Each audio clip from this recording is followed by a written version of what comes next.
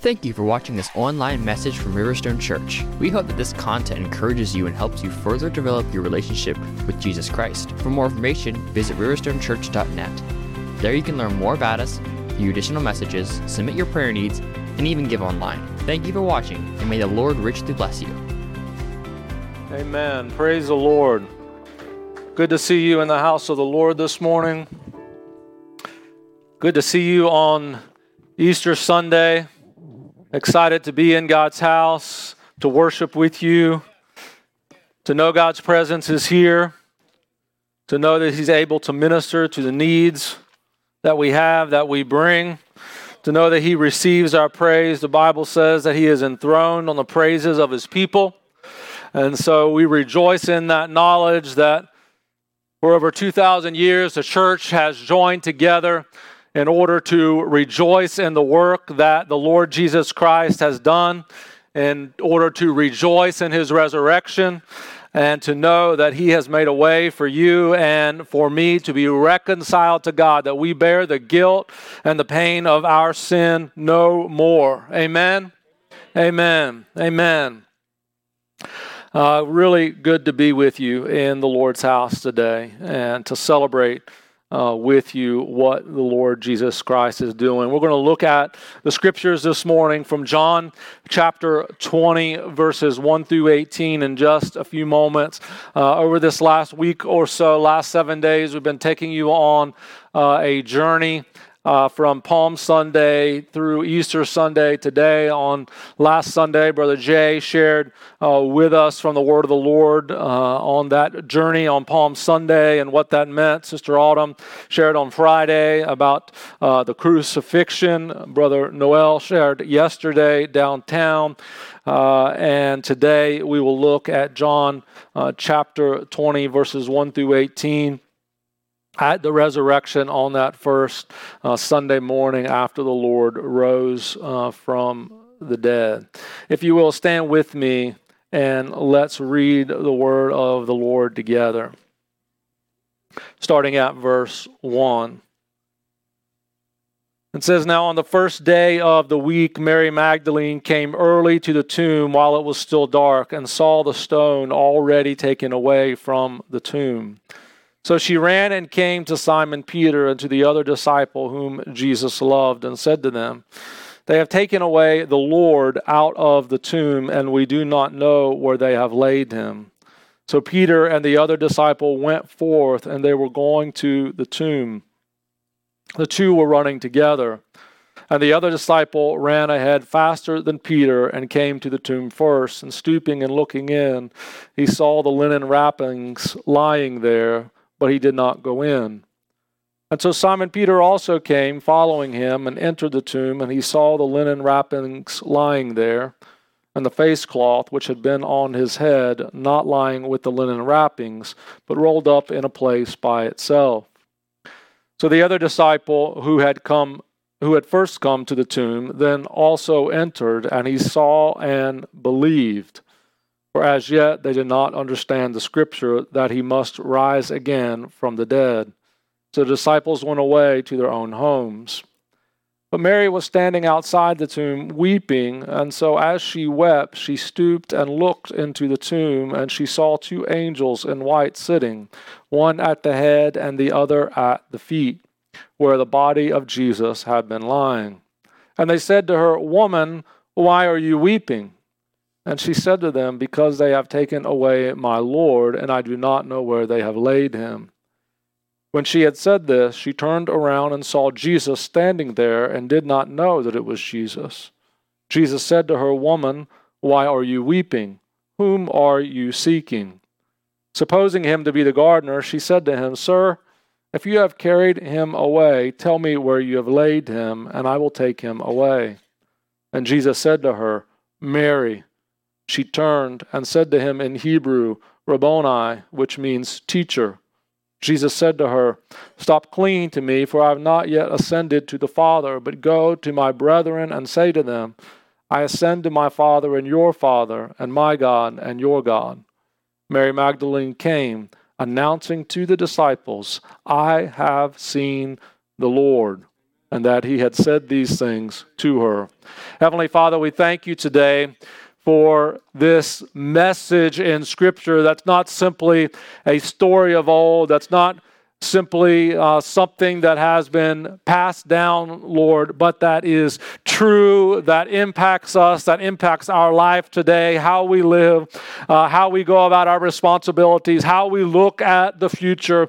The gospel, the message of the resurrection of Jesus Christ, his death on the cross, his time in the tomb, and his resurrection on that first Easter Sunday morning, Lord, impacts us, impacts what we do, impacts how we hope in the future, impacts how we perceive the world events that transpire around us. The resurrection impacts everything about us. And Lord, I pray today that you would help us as we look to your word and as we look to the message which I believe that you have for us today, O Lord, that you would speak to us clearly and plainly about the calling that you have upon us as your church in this day to do exactly what Mary did, which was to go and tell the things which she had seen and the things which she had come to know. And so, Lord, I pray by the power of the Spirit that you would help us both to receive this message into our heart, but also to live it out faithfully before you.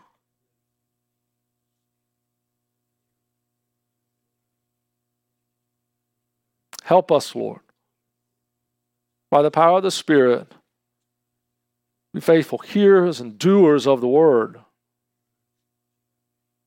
So we thank you this morning. We stand in awe of your power and glory on this Resurrection Sunday. We thank you for the opportunity we have to worship together.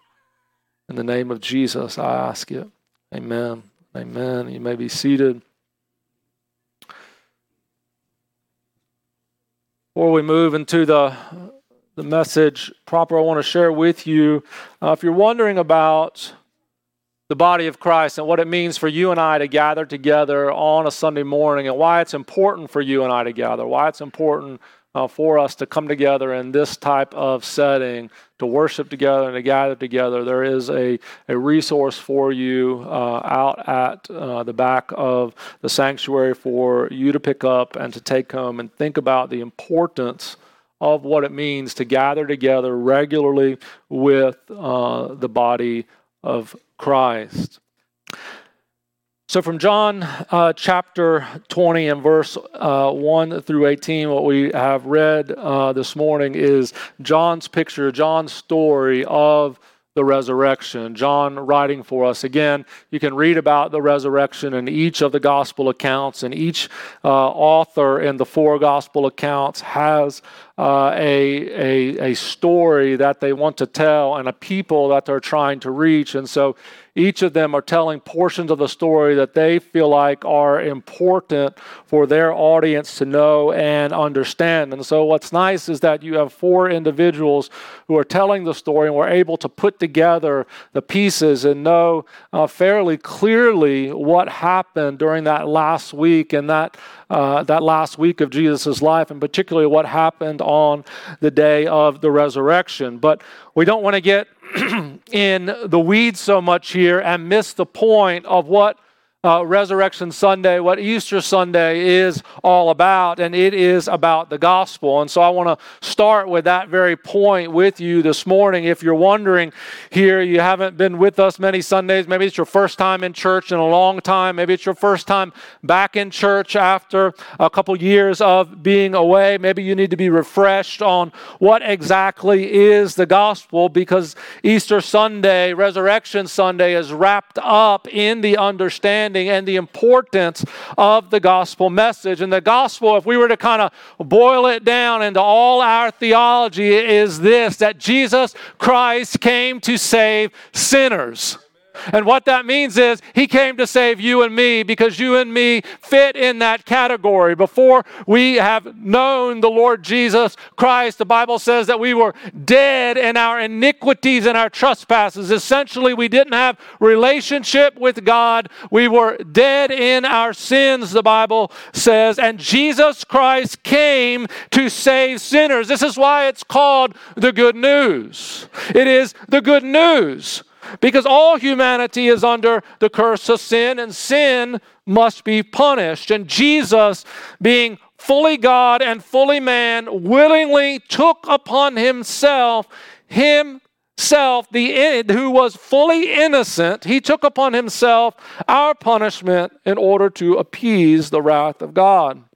And so everyone who believes that the Lord Jesus Christ took upon himself that punishment, who died upon the cross, who was buried, and the third day rose from the dead, everyone who believes that shall be saved. The gospel is that simple.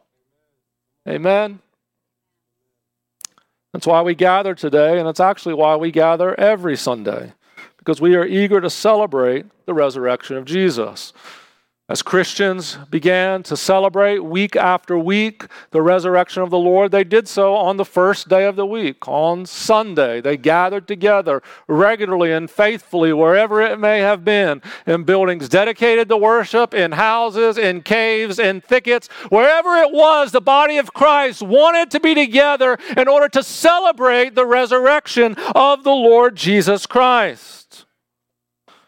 Church historian is quoted as saying, if Christ is risen, nothing else matters. And if Christ is not risen, nothing else matters.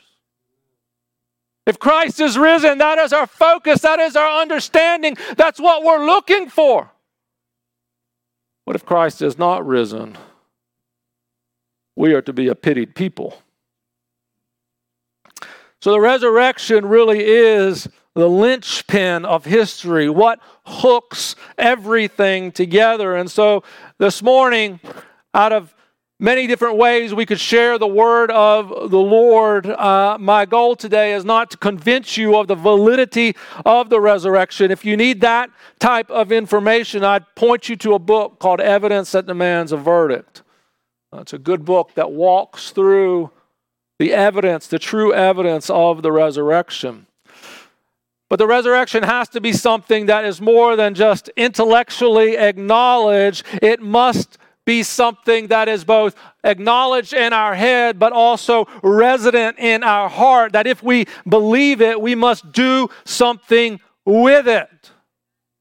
And so at the outset of the message this morning, what I want to encourage you, if you're here, is to truly believe and embrace the gospel. That Jesus died for you, except for yourself, the atoning sacrifice of Christ as a payment for your sin. If you believe, the scripture says you'll be saved. And if you believe, if you truly believe, it will change you. It will change you. The gospel changes you. It will change you. Amen.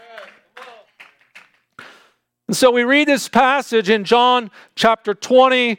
Christ has been crucified on what we refer to as Good Friday. Joseph of Arimathea and Nicodemus buried Jesus according to Jewish custom. And then we come to that first Sunday, and Mary Magdalene comes to the tomb. The stone was rolled away, and the tomb was empty.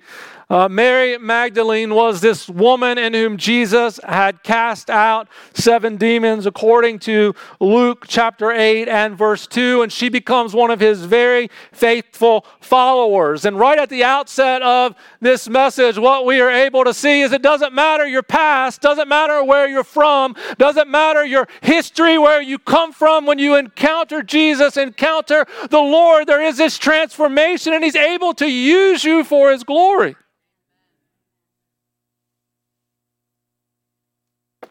He didn't hold Mary's past against her. He didn't hold her sins against her. He didn't do any of that, but the Lord uses her. And when we read this story, what we see is that the Lord used her in a very mighty and powerful way. And as Mary encounters this scenario, as she's at the tomb, there's a couple of questions that the Lord asks her. The first question that the Lord asks is, "Woman, why are you weeping?" It's the second time that Mary has been asked this question in a matter of seconds. As we read in verse 13, first, the angels who appeared to her asked her this question, and secondly, Jesus asked her this question. Now, When Jesus is there, if Jesus is asking you a question, you might as well tell the truth, okay? So don't try to code it over. Don't try to say what you think he wants to hear. But if Jesus asks a question, he already knows the entire situation, which makes Jesus' question here very curious, because Jesus commands the angels, and the angels had already asked. He knew the angels had already asked. He knew what she had responded to the angels, so why did he ask her a second time? Woman, why are you weeping? He knew Mary's answer, which she had already responded, because they have taken away my Lord, and I do not know where they have laid him. And she gives him the same response as the angels. Where is the body of my Lord? So what were the angels and Jesus trying to get Mary to see? We look in this passage a little closely. I think that Mary was seeking a lifeless body instead of a living God. In Luke 24:5, the question's asked, why do you seek the living among the dead? See, we could go to Jerusalem and we could travel there and we could look in a tomb that they believe was the tomb the Lord was placed in. And you know what we'll find on this Resurrection Sunday? The same thing that people have found for 2,000 years, that tomb is empty. There's no body that is laid there. That tomb has nothing in it except the dust that has accumulated, because the Lord is risen. You will not find the living among the dead. Mary, in looking and talking to the Lord, somehow could not recognize the Lord in the midst of her sorrow. He was standing there right in front of her, and yet she did not know it was him. You see, there's times when we lose something precious to us and we can simply get stuck. Mary had heard the Lord's teaching. She believed that he was the Messiah. She heard him talk about what was going to happen, how the resurrection was going to happen. And plainly, even as it got closer to the Lord's crucifixion, that he was going to die and rise again. And yet she still was not expecting the risen Lord. When she saw him on the cross and she saw him die and she saw them lay him in the tomb, she felt like that was it. What he had taught, what she had learned, what she had understood did not register in her mind or in her heart, and she was not expecting a risen Lord. I think in our day we live in a time when spiritual battles in the mind are more prevalent than what I have ever seen in my lifetime. And church people and pastors are not excluded. You see, there's a time to sorrow and there's a time to look for Jesus. When our hearts are heavy with our own personal grief, it is time for us to look to the Lord. We have to find hope in his word. Jeremiah 29:11 says, "For I know the plans I have for you, declare the Lord, plans to prosper you and not harm you, plans to give you a hope and a future." That even after this difficult challenge, this difficult season, Jeremiah is actually writing this when the children of Israel are about to walk through one of the most difficult seasons of their life. And the Lord's saying, walk through it, but on the other side, I have a plan to prosper you, to give you hope, and to give you a future. Psalm 42:5 says, "Why are you downcast, O my soul? Why so disturbed within me? Put your hope in God, for I will yet praise him, my Savior and my God." Isaiah 40:31 says, "But those who hope in the Lord will renew their strength. They will soar on wings like eagles. They will run and not grow weary. They will walk and not faint." Colossians 3:4 says, "When Christ, who is your life, appears, then you also will appear with him in glory." 1 John 3:2-3 says, "Dear friends, now we are children of God, and we will be, and what we will be has not yet been made known. But we know that when he appears, we shall be like him, for we shall see him as he is. Everyone who has this hope in him purifies himself just as he is pure." What these scriptures are saying to us is, even though we walk through difficult times, like Mary walked through difficult times, she wasn't expecting a risen Lord. Her heart was challenged. It was despairing. She was wondering, where is the Lord? She was looking for the dead among the dead, not the living among the dead. When our heart despairs, when our heart is challenged, the word of the Lord tells us to hope in God. Put our hope and our trust in Him. Philippians 4:8 says, finally, brethren, whatever things are true, whatever things are noble, whatever things are just, whatever things are pure, whatever things are lovely, whatever things are of good report, if there is any virtue and if there is anything praiseworthy, meditate on these things.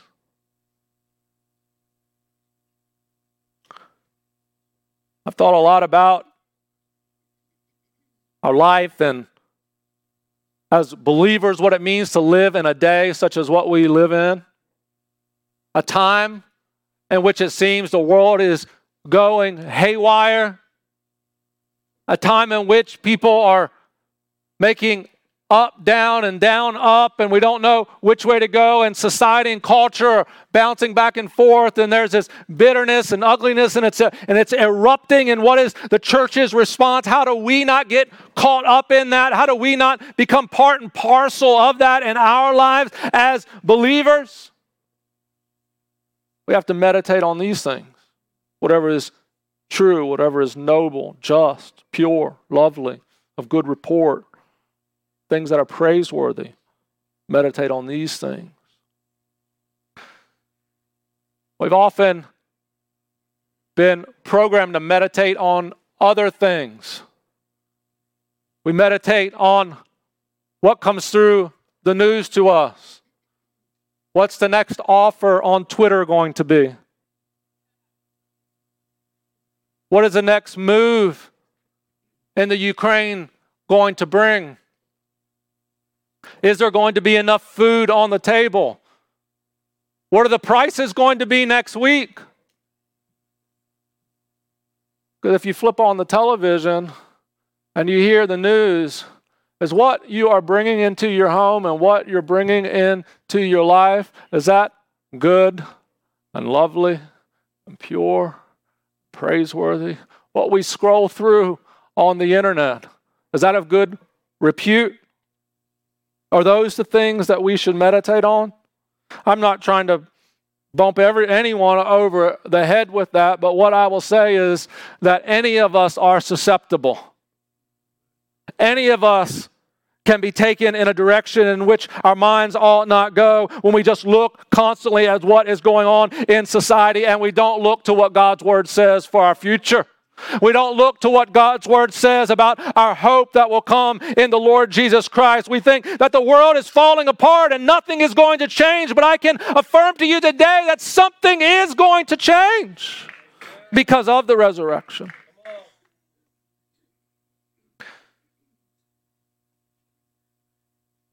Jesus asked Mary a second question.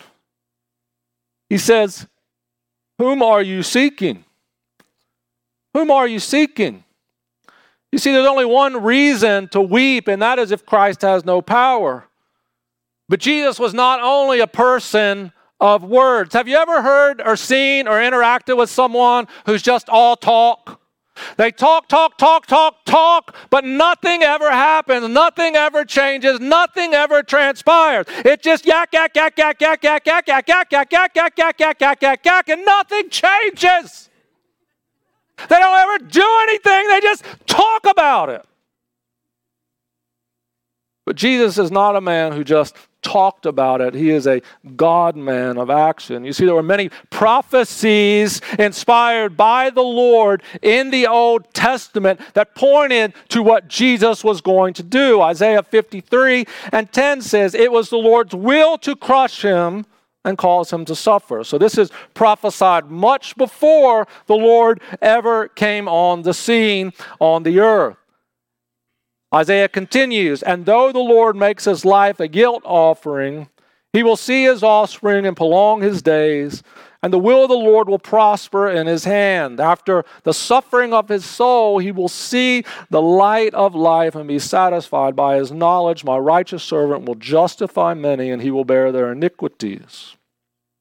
Jesus, referring to the prophetic word that had been spoken in Mark 8:31, says the Son of Man must suffer many things and be rejected by the elders and the chief priests and the scribes and be killed, and after 3 days rise again. So there's many other prophecies I could read. Many other times the Lord prophetically spoke about his crucifixion, but Jesus did not simply talk, Jesus acted. His words were matched by his power to cause them to come to pass. He said he would suffer, and he did. He said he would be beaten, and he was. He said they would crucify him, and they did. He said that he would be in the tomb 3 days, and he was. He said he would rise again, and he did. He said he would defeat death, hell, and the grave, and he did. He was a man of both words and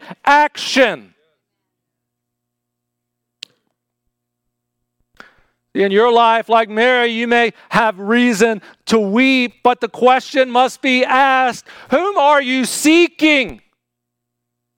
If you believe in Christ, you cannot continually weep over your circumstances and situations because there's no hope, because Jesus is the God of all hope. He's not a God of talk, but he is a God of action.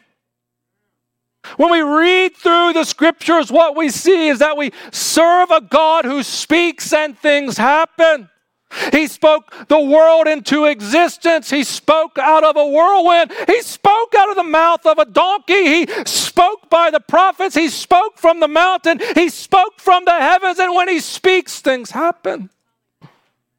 The challenges of your life, the challenge of my life, the difficulties that we face are no match for a God who speaks, because when he speaks, things change, things transpire, planets move, waters separate, plants grow, creatures appear, man walks. When he speaks, the dead rise, the lame walk, the lepers are cleansed, the dead rise, the eyes are open. When God speaks, things transpire.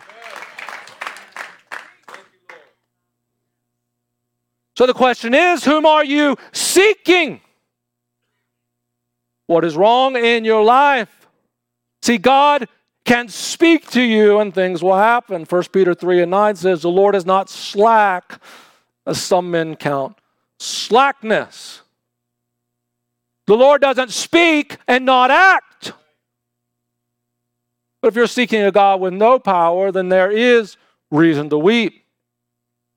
But if you're seeking Jesus, there is no reason to continually remain in your sorrow, wallowing before the tomb, seeking the dead among the dead. But like Mary, when the Lord speaks, our response ought to be worship. Jesus calls Mary's name. He says in verse 16, Mary.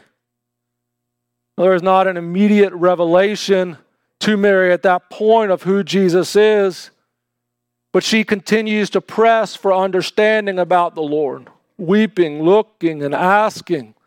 And when Jesus speaks her name, her first response when Jesus calls her name is to worship. She says, Rabboni. And the word used here would have been to speak about a teacher, but it wouldn't have been to address a teacher directly.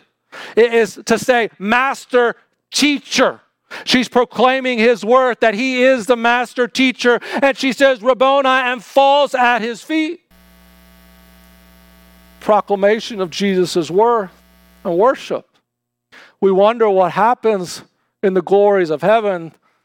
The word of the Lord tells us in the New Testament that to be absent from the body is to be present from the Lord, be present with the Lord.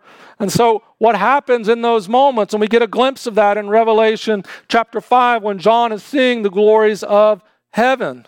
In verse 11, he says, Then I looked and I heard the voice of many angels around the throne and the living creatures and the elders, and the number of them was myriads of myriads and thousands of thousands, saying with a loud voice, Worthy is the Lamb that was slain to receive power and riches and wisdom and might and honor and glory and blessing. And it goes on to say that the elders fell down and worshiped. You see, when Jesus speaks your name, as he spoke Mary, our response ought to be worship before him.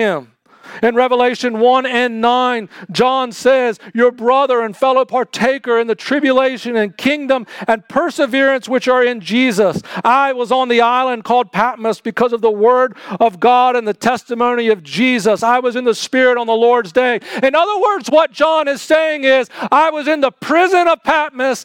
Most likely what had happened in this case is John would have been probably tarred and feathered on the island of Patmos, which was a prisoner's island, so bearing the pain of whatever had been previously done to him, placed on an island by himself. And he says, in the midst of this, in the midst of prison, in the midst of torture, in the midst of pain, in the midst of difficulty, what was I doing? I was in the Spirit on the Lord's day. And I saw one like the Son of Man, clothed in a robe, reaching to the feet and girded across his chest with a golden sash. And it goes on to say, and his face was like the sun shining in its strength. And when I saw him, I fell at his feet like a dead man. This is the response of those who have seen the risen Lord.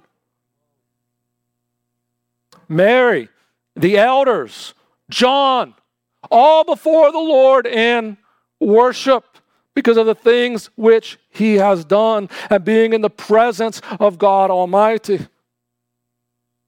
I can't remember the song, but there is some song that goes something like this about wanting to get to heaven, to shake Jesus' hand. And I can tell you right now, there'll be no handshaking in heaven. There'll be no walking up to Jesus saying, let me shake your hand, partner. There's going to be some falling at his feet and some worshiping while eternity rolls on. There's going to be some bowing down and prostrating ourselves, as the scripture says, as the years edge on before him because of what he has done for us and being in his presence. Worship is not simply just thinking about Jesus. Worship is not simply just kind of believing in Jesus. It's not simply reading your Bible. It's not just simply speaking words of prayer to the Lord. All those things are important, but worship is being at the feet of Jesus, recognizing his extraordinary value and infinite power in the midst of your finite frailties. That's worship. Recognizing his awesome power to transform my circumstance and situation for my good and his glory.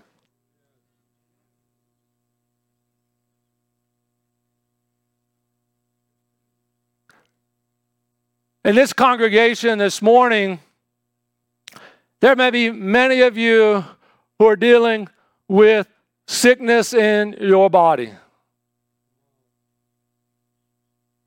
Maybe that sickness, as a doctor would look at it, as they would look at charts and study blood and study what's going on in your body, maybe that sickness is unto death.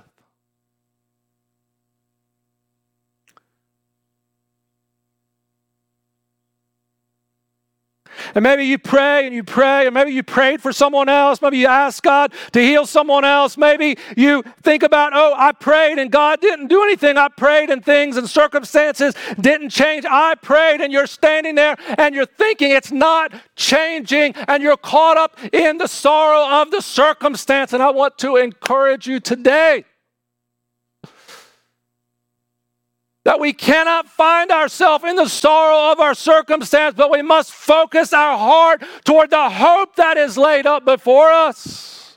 There is a hope that is beyond the comfort of this life. There is a hope that is beyond the health of this life. There is a hope that is beyond the circumstances that we find ourselves in.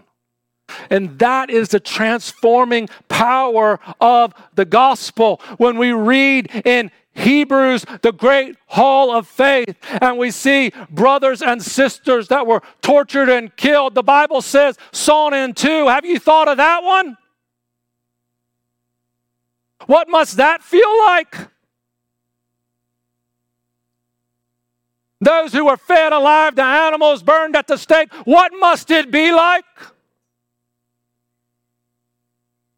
And yet continued on because of the hope that was set before them. That is the power of the resurrection. When we know that power, when we have experienced that grace, we get to the end of this story.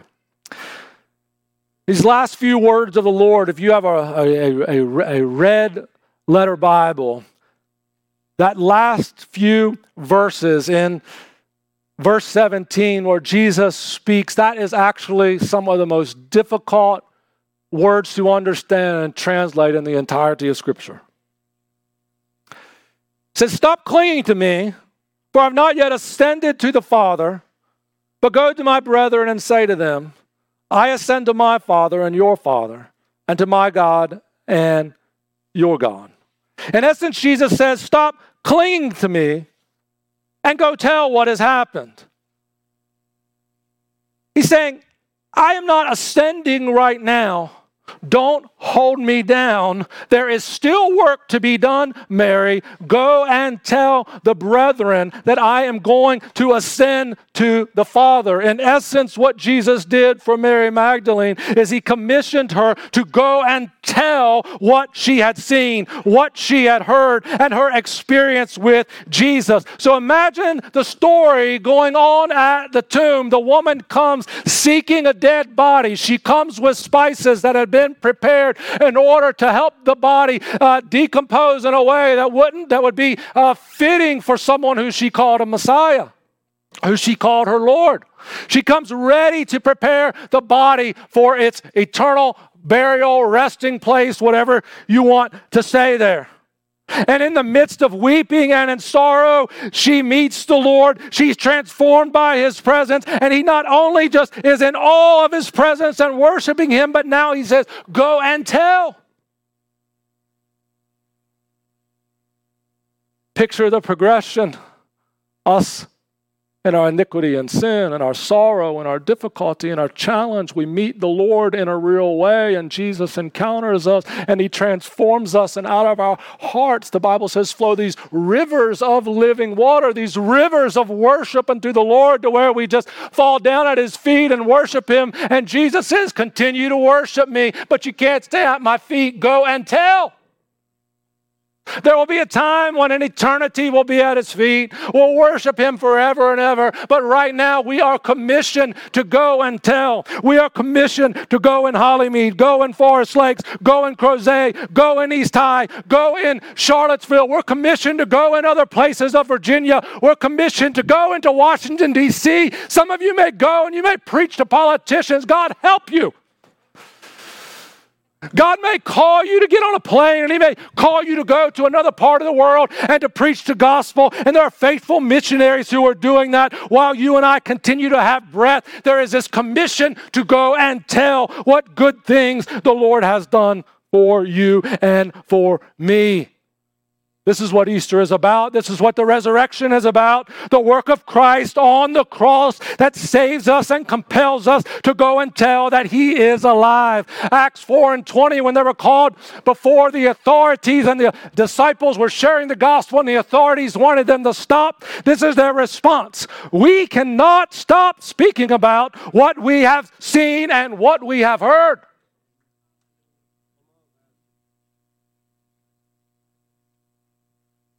Today, as you stand with me,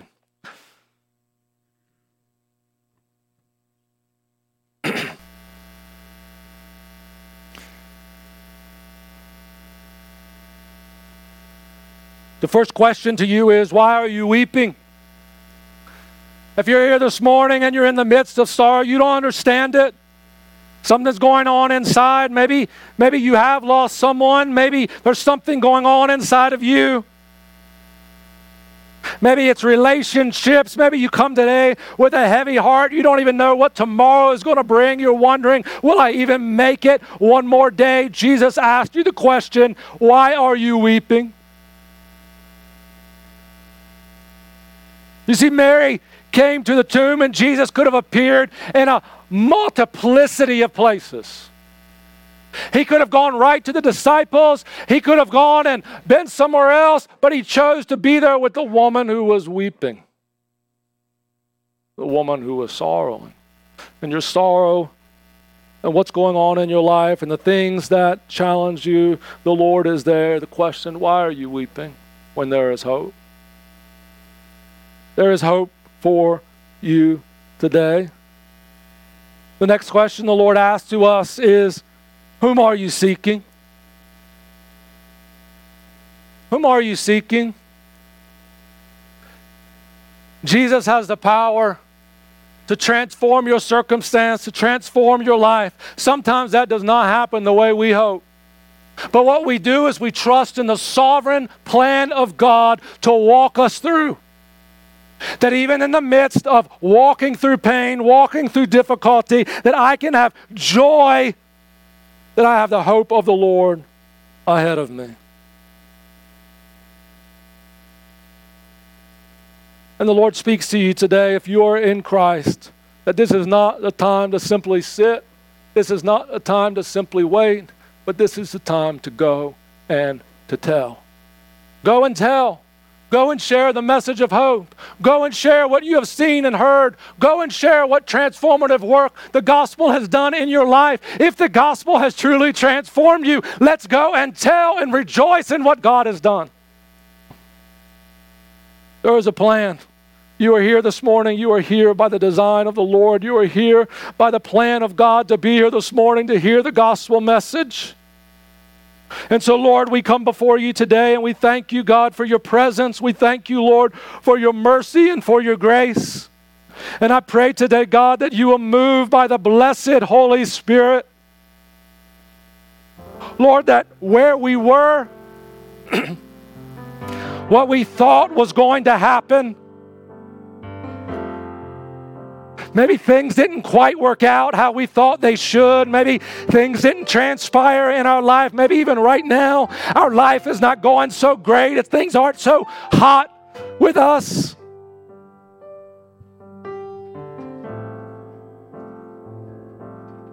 There is a transforming power of the gospel that even though I walk through the valley of the shadow of death, though I go through it, though I have to walk through it one step in front of the other, one foot in front of the other, though I'm in the middle of the valley of the shadow of death, I will fear no evil because Jesus is right there with me.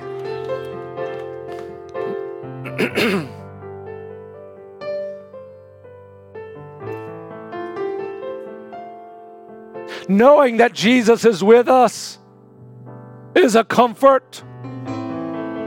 But truly knowing who Jesus is, the God who spoke the universe into existence, the one whose design and creative plan is so glorious and so wonderful that we cannot even imagine it.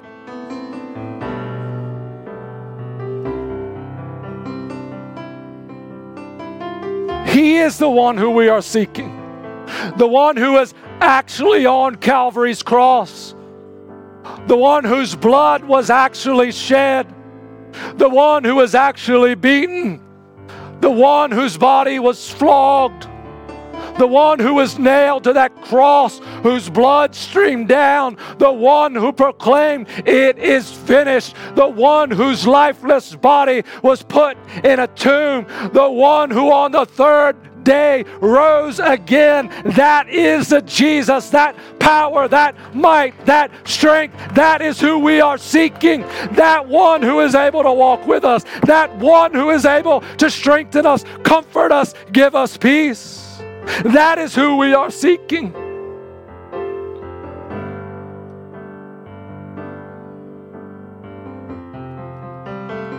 And every time we meet the Lord, every time in the scriptures when Jesus encounters us, when we see the beauty and glory of Jesus in his fullness, when we see him high and lifted up and we worship him, there is a commission to go and to tell. That is not just a preacher's commission. That is not just an evangelist's commission. That is not just a teacher's commission. That is your commission and my commission, if we are in Christ, to say to those who have not heard, there is a Jesus who loves you, who has a plan for your life. Go and tell. Go and tell.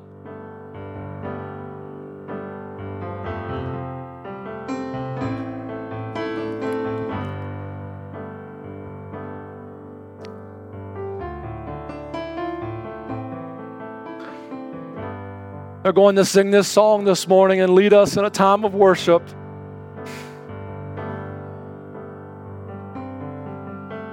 Maybe commit your heart to prayer this morning. Maybe the Lord's moving on you. Maybe something during the worship time, during the exhortation, during the giving time, during the message this morning, something's touched your heart and you're wrestling with it this morning. You're wondering, you're asking the Lord for clarity and understanding. Maybe it's for salvation. Maybe it's to help you get through another day because something's going on, something's difficult in your life and you need God's intervention. Maybe it's to give you wisdom for a circumstance. That's God's move upon you. And that's why we talk about the importance of the body of Christ, the importance of being together in a church that others can stand with us and pray with us and seek the Lord with us. So maybe that's you as we worship and lift our voice in song this morning. You need prayer. I'm going to invite you to come. Maybe some of our prayer leaders, if you will come and just be here at the front to welcome people who may come this morning. Stand and let's lift our hearts to the Lord in prayer. Let's lift our hands to Him in worship, our voices to Him in song. If you're struggling this morning, you're in a difficult spot, maybe you just want to come and worship. Maybe you want to sit at His feet a little while to hear Him speak to you, to go and tell, to hear His commission in your life. Maybe that's your time this morning. God wants to speak to you and minister to you today as we pray. Let's seek Him together in this congregation this morning. Come, let's pray together.